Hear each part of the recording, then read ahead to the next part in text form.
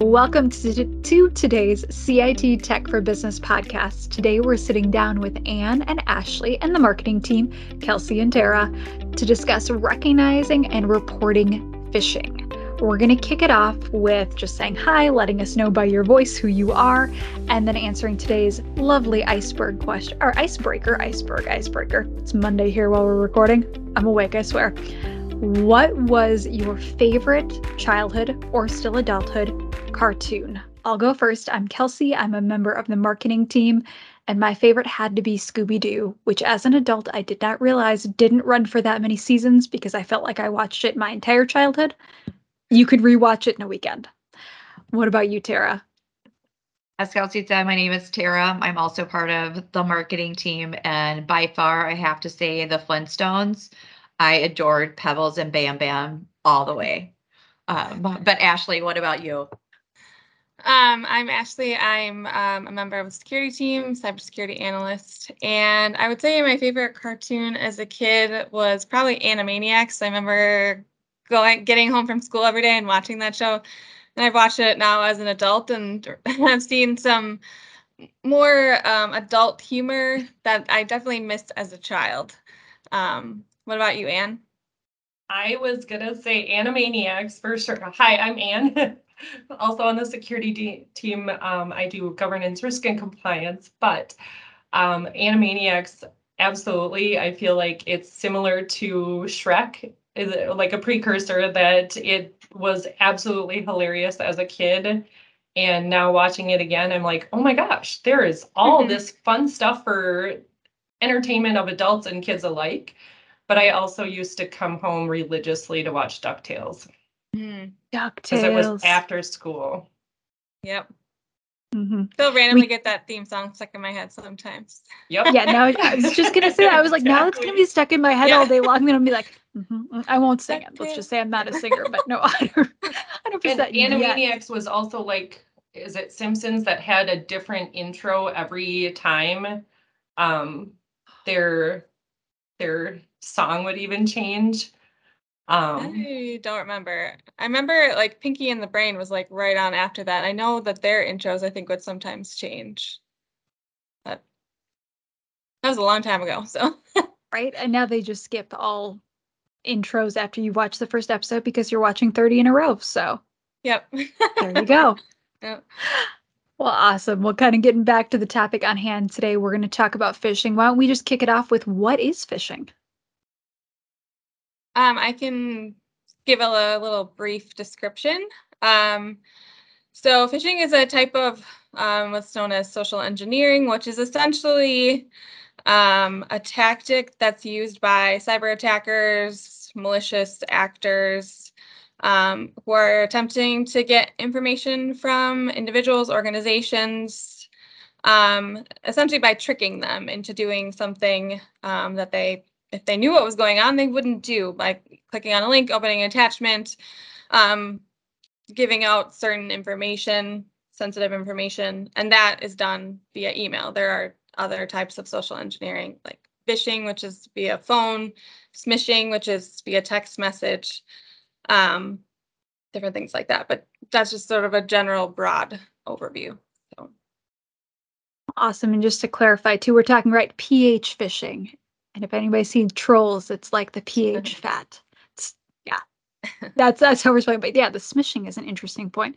And anything to add on to that? And also like the band and the Ben and Jerry's, PHISH. Which are slightly make friendlier things more than associated and memorable to other more positive things. I don't have much to add. It's really a tactic that a nefarious actor uses to elicit information, access, or gain access, that kind of thing. So it's really a dovetail into what Ashley said. Awesome. And I know that within cybersecurity, right, that we have all of these stats, all of these different things of kind of why are we even talking about it? Because we live in a world, right, where I'm sure both of you are like, yeah, that's what phishing is, and we deal with it every single day. But is it common for people to know what phishing is if you go outside of the technology world? I think that the term in and of itself is probably not as widely known. I mean, everyone at this point will have received some kind of phishing email, text message, phone call. It's very, very, very common. People don't necessarily know it as that term, but they would certainly, once you explain to them what the term is, be like, oh yeah, I've totally gotten those before. So for sure. So you I mean think when they're one generation above us, maybe I'm the oldest of the group, but one generation I think would just call it scam emails or something like that. Yeah. It just happens to have a term now that Mhm. makes a lot more sense when you think about what it relates to. Mhm. awesome, that makes perfect sense. So when they call on your extended warranty for your car, Yes. essentially that in email form, which yes, I still scam, but we're Yes. focusing more on the email, text message, those sides of things. Mhm. With that, when we're talking about how you recognize it, what are some of the red flags? How would you notice that something might be phishing?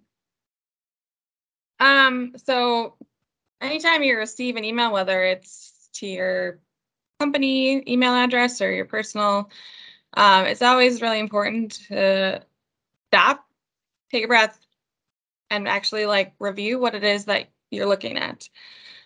Because what people who use phishing as a tactic rely on is the quick click.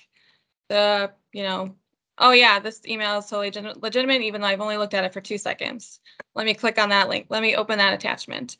They want you to make that split-second decision and not take a moment, look at what you're actually clicking on. So when you slow down and take a look at it, there's several things that you're going to want to look out for. Who sent you the email? Are you expecting an email from that person? Do you know that person? Is the email address that you're receiving the email from actually correct? So one thing that cyber attackers will do is something called typo squatting. So they'll purchase a domain, an email domain that looks very, very, very similar to a legitimate domain. Think of like Microsoft.com. But rather than being Microsoft, the O is replaced with a 0. So it looks very similar to Microsoft, but obviously is not. So then they'll send emails from that domain with the expectation that people are not going to look at it that closely. And they're going to assume it's from Microsoft and open whatever is included in the email. So looking for things like that, looking for things like display name spoofing, which essentially is like if I were to go to and open a Gmail, a Google Mail account, and just have some random email address. But I can give it a display name. I can say that my name is, Joe Biden. And then I send out an email. And if the actual email address is Gmail, but the display name when it shows up in your email inbox will say Joe Biden. So unless you look at that email address, you're going to assume that this email is from this person that's claiming to be. So looking for things like that. And then even if the email address is legitimate, that doesn't automatically mean that it's a legitimate email because people can get hacked. Their email accounts can get hacked, can be used to send out emails, to send out phishing emails to contacts, to people that these malicious actors who essentially like sit on these accounts and just review everything that comes in. They're looking for information that they can then use to send out these phishing emails. So, if you're receiving an email like that, are you expecting it from that person? Is it something that you would normally receive from them? And if it's not, rather than emailing them back and being like, is this legitimate? Call them up and be like, hey, is that actually from you? Because obviously if someone has access to an email account maliciously, they're just going to respond back, yeah, this is totally legitimate. So not super helpful to just email them right back. So. And I would add most companies that would, one of the key pieces is, or let me retract a little bit. Legitimate emails won't typically ask for sensitive information by email. So a bank or will have a resource for a secure link for you to access your account. They're not going to say, hey, what's your social security number? Or what's your key? And a lot of companies will even add that in their legitimate emails to say, we will never ask for this. Mm-hmm. So everybody is kind of trying to combat this phenomena that, and the misspelling in the emails and the spoofing of domain is one, but sometimes you'll see in the text, if you need to go that far to see further, that your name or something legitimate is misspelled. And I mean, I know I misspell stuff all the time, but it's a little bit further than that. Looking for and to be spelled with an E or some derivative, it's really great to have a harder to spell or utilize name because it's very often misdone, and that can be a red flag as well. There are a lot of red flags, but to add on to what Ashley said, always call, always just picking up the phone. I know we're all getting away from using the phone as a phone, but to follow up to say, hey, I'm expecting this, or I was expecting something similar. Did you send this? Another piece that, to expand on what Ashley said, is anything that demands urgent response, absolutely red flag to me. If this needs like 30 seconds to respond, I automatically pump the brakes. Whether it's a personal or company email, let's just take a breath here, and really look at what's being sent. There are always times that there will be something very urgent, but more often it's not going to come by email. I'm glad that you brought that up, and I was going to share. So over the weekend, I received my first text message that I knew that was phishing. And just from our internal training, we talk about the urgency, and I'll just kind of read this briefly, but it says it's from the US Post, and you have a package that's been on hold for a long time. The package will be destroyed soon, so please update your address immediately, is what I got. And I took a screenshot and I sent it to our director of cybersecurity, be like, hey, look at this. This is what I got. But it was interesting because the link was shortened. I know, and a lot of times we're like, hey, hover over that link to kind of see what that address is. So I thought this was very interesting. But one of the things, I'm an Apple user, that they've done too is like the sender is not in your contact list. So it's like not somebody that you have saved. So I thought that was kind of interesting that you talked about urgency. I was like, I actually got something. I wanted to share it with the people on the podcast. So it just kind of like fit right in. I'm like, I'm going to talk about this. So just I'm wanted to looking mention now, that. Tara. I think I got something similar. Really? Right, I was going to say, I think I got something, but I have to laugh. Your package will be destroyed. And I'm like, yeah.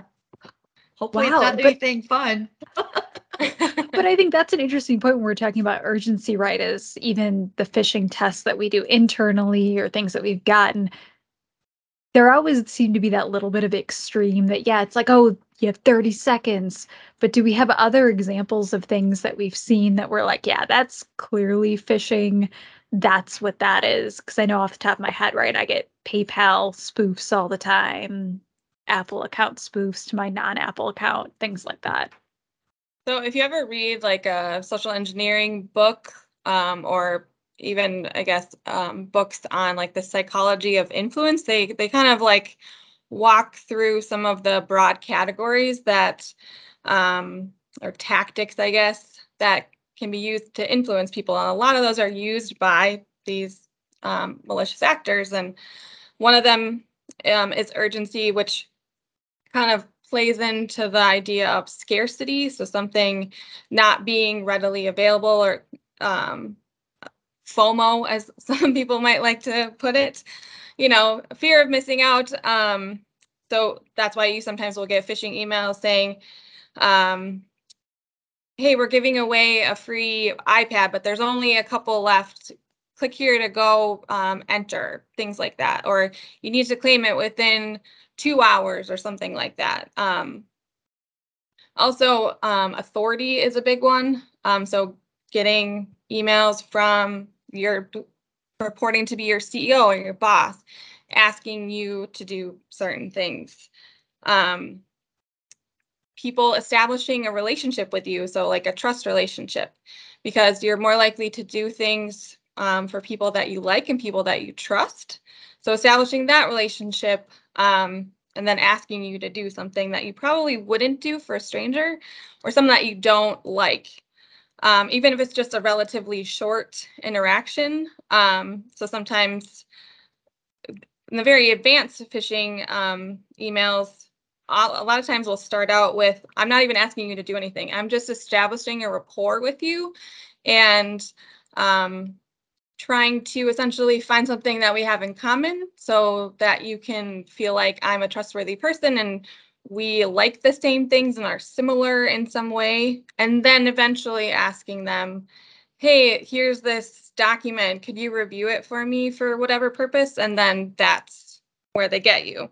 So sometimes they're a little bit more drawn out with some of these more advanced phishing attacks. And these are usually for like high level executives or people that are more difficult to get to otherwise. There's some other ones as well, but those sort of spheres of influence or areas of influence tactics are used quite readily and quite successfully, which is obviously why they're used. So just kind of an interesting part of it, looking at the psychology.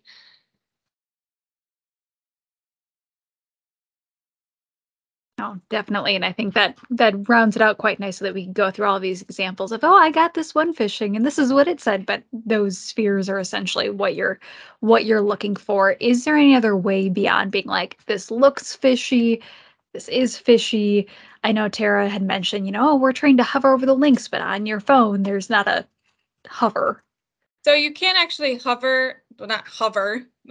You can look at the underlying URL of, it's a little bit more dangerous to do it because it does actually involve like clicking on it. So what you do is you just hold it down and then a little pop-up will show up and it'll show you the actual URL. But if you do it really quick, you're just clicking on it. So don't do that. So you got to hold it down for at least a couple of seconds, and then that should pop up and not actually open the link. But when in doubt, just delete it. I mean, if it's not something that's super important, just delete it. I mean, you obviously, like if it's an organization email, a corporate email, send it to your IT, send it to security. If you really want to like dig into it, there are things that you can do to take a look at like where the email is actually from. So emails are essentially like digital mail in the sense that they have envelopes with address information. So the information that you see in the actual email doesn't really tell you much about the origin. Like that information can be spoofed, can be whatever. So you can actually pull those, that envelope information is called like email headers is what they're called. And you can take them from Outlook and go to, there's various different websites that have free tools that you can just plop those headers in. It'll analyze them for you, and then it'll pull up essentially a bunch of information that it's pulling, and it'll tell you where those emails actually originate. So the IP address. So if you do that, you think the email might be not legitimate, you pull that information, you go and see like the actual IP address, and you can do an IP lookup. And if it turns out that that email is coming from like Russia, or that email or that IP has been flagged as malicious, that's a good indication that email itself is malicious. You can do something similar with like attachments. You can like run them through like file analyzers. VirusTotal is a good website that you can use for that. So it'll just take a look at whatever is attached and tell you whether or not there's anything malicious within that document. So a couple different ways to, do things on your own. Obviously, like we talked about, looking at grammar, spelling, the attachment of itself, if it has an attachment, because, any type of attachment can really be used for phishing purposes. PDFs, Word documents, HTML files, whatever. But sometimes you'll see documents that appear to be one thing but are actually something else. So as an example, if you took an image like of the PDF symbol that shows up when you have a PDF file attached to an email, just like took a screenshot of it and then just put it in email at the top to kind of make it look like it's been attached, and then embed a URL in it. When I click on it, I'm not opening attachment, it's actually just going out to a link. So if it doesn't quite look legitimate, I mean, like, sort of trust your instincts on some of that. Like, you know what some of this stuff is supposed to look like. You see it all the time. So just being like, yeah, that doesn't quite look right to me, you're probably right. So just kind of trusting your own intuition on some of that can really come in handy. So Now, I know we always joke. We joked last week with Todd and Nate and Matthew about their tin hats, but essentially we're saying the same thing, to be like, be a little paranoid. Yep. Even if you think it might be legit.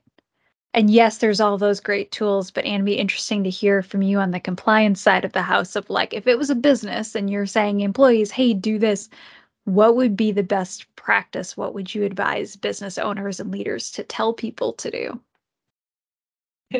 Delete. If it is legitimate, and I will say, I think one of the best tactics in this is not just like the delete advice or the call, is to start on the front end. If you have resources that you can train with, whether that's simulated phishing, just continually help your staff help themselves. So much of the training out right now gives everyone an opportunity to look at, in a safe environment, or even fail a phishing test in a way that it inspires further investigation for a layman user, a tech user, rather than a security minded person.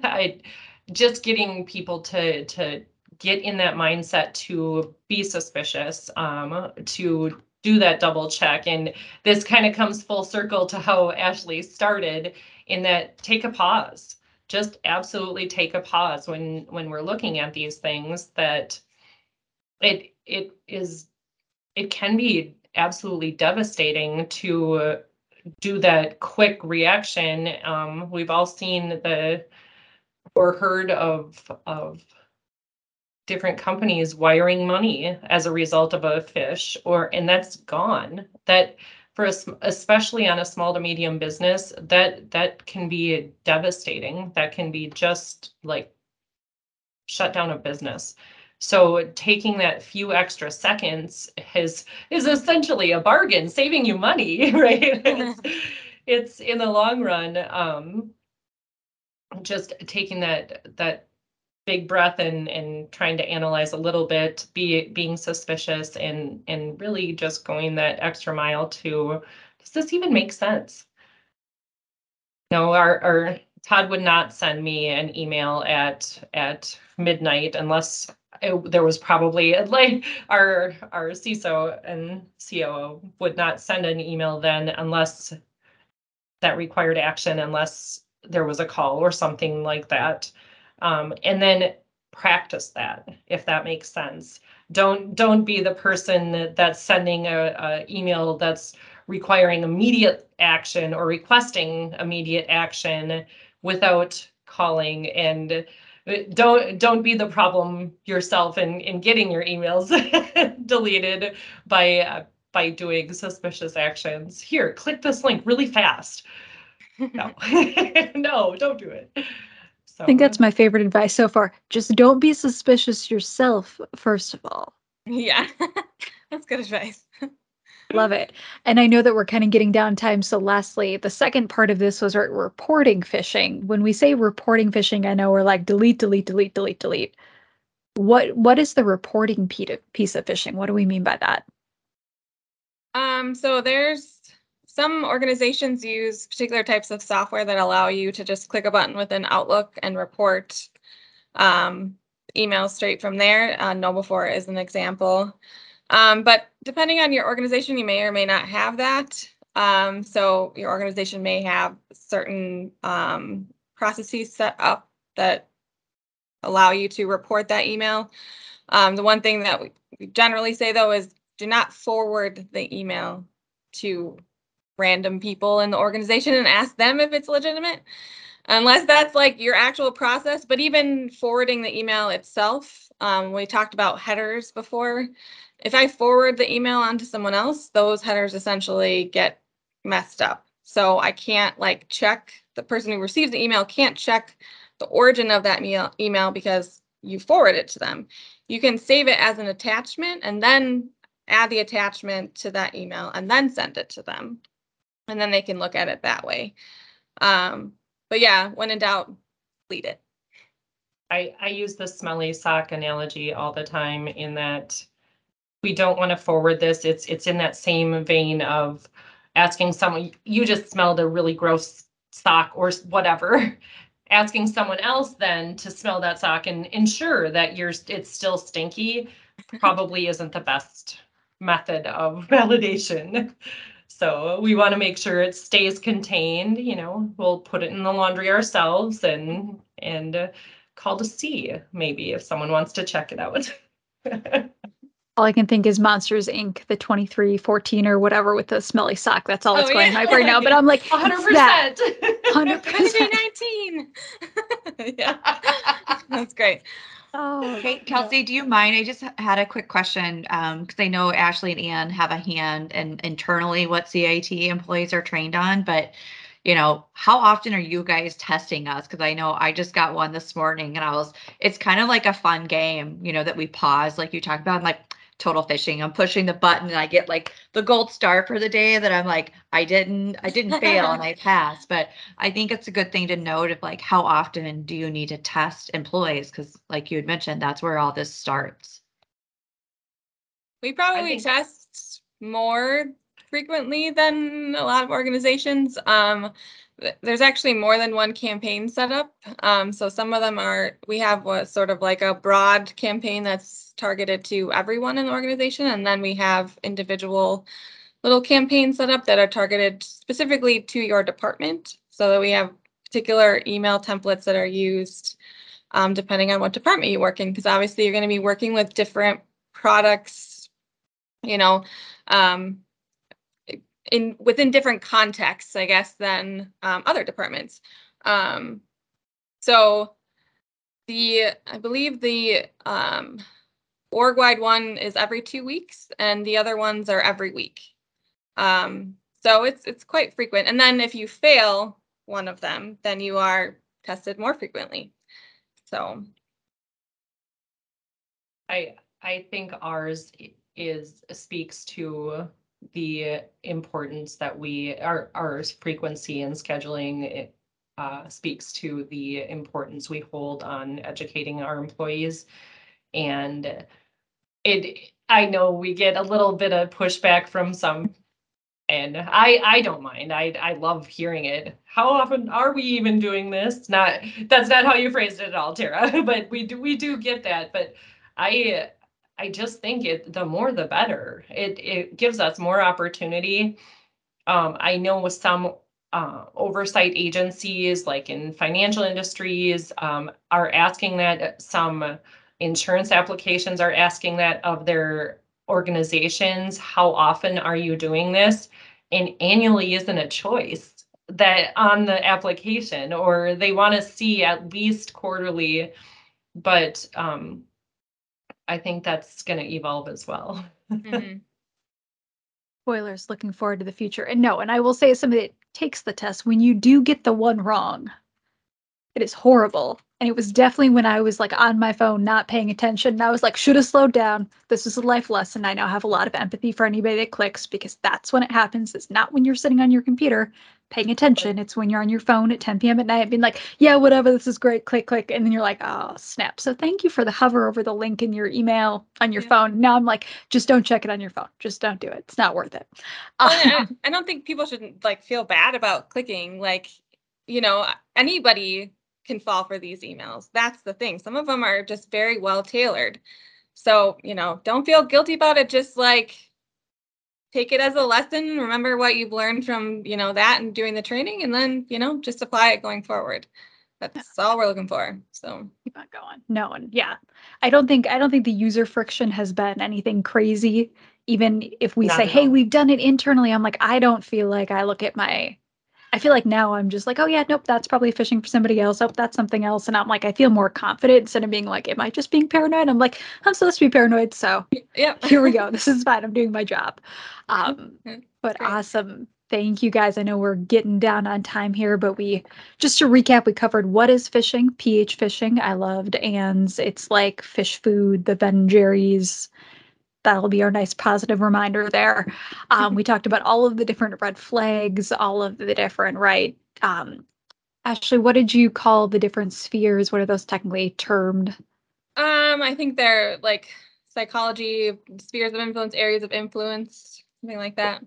I was like, there was an official term for these laws I don't of know if it's really whatever. official, but yeah, so the books usually talk specifically about influence and I don't know what the realms of influence. I'm not even sure what they use specifically, but something Some like that. scientific term. Yeah, we'll look it up. We'll put a link. It'll be great. Yeah. And then obviously what you should do with those. Don't forward, delete, have a process in place, test. It's totally worth the user friction to save the amount of money that it would cost for just one person clicking one link. But if anybody has any additional questions for our lovely speakers today, or anybody they've ever heard talk in the podcast, you can get a hold of us at info@cit-net.com, or of course, we're on the web, cit-net.com/podcast. There's a lovely little form, not phishing, I swear, where you can submit a question and we will get that answered. But thank you, Anne. Thank you, Ashley. Thank you, Tara, for joining us today. And we'll be back next week with another Tech for Business podcast.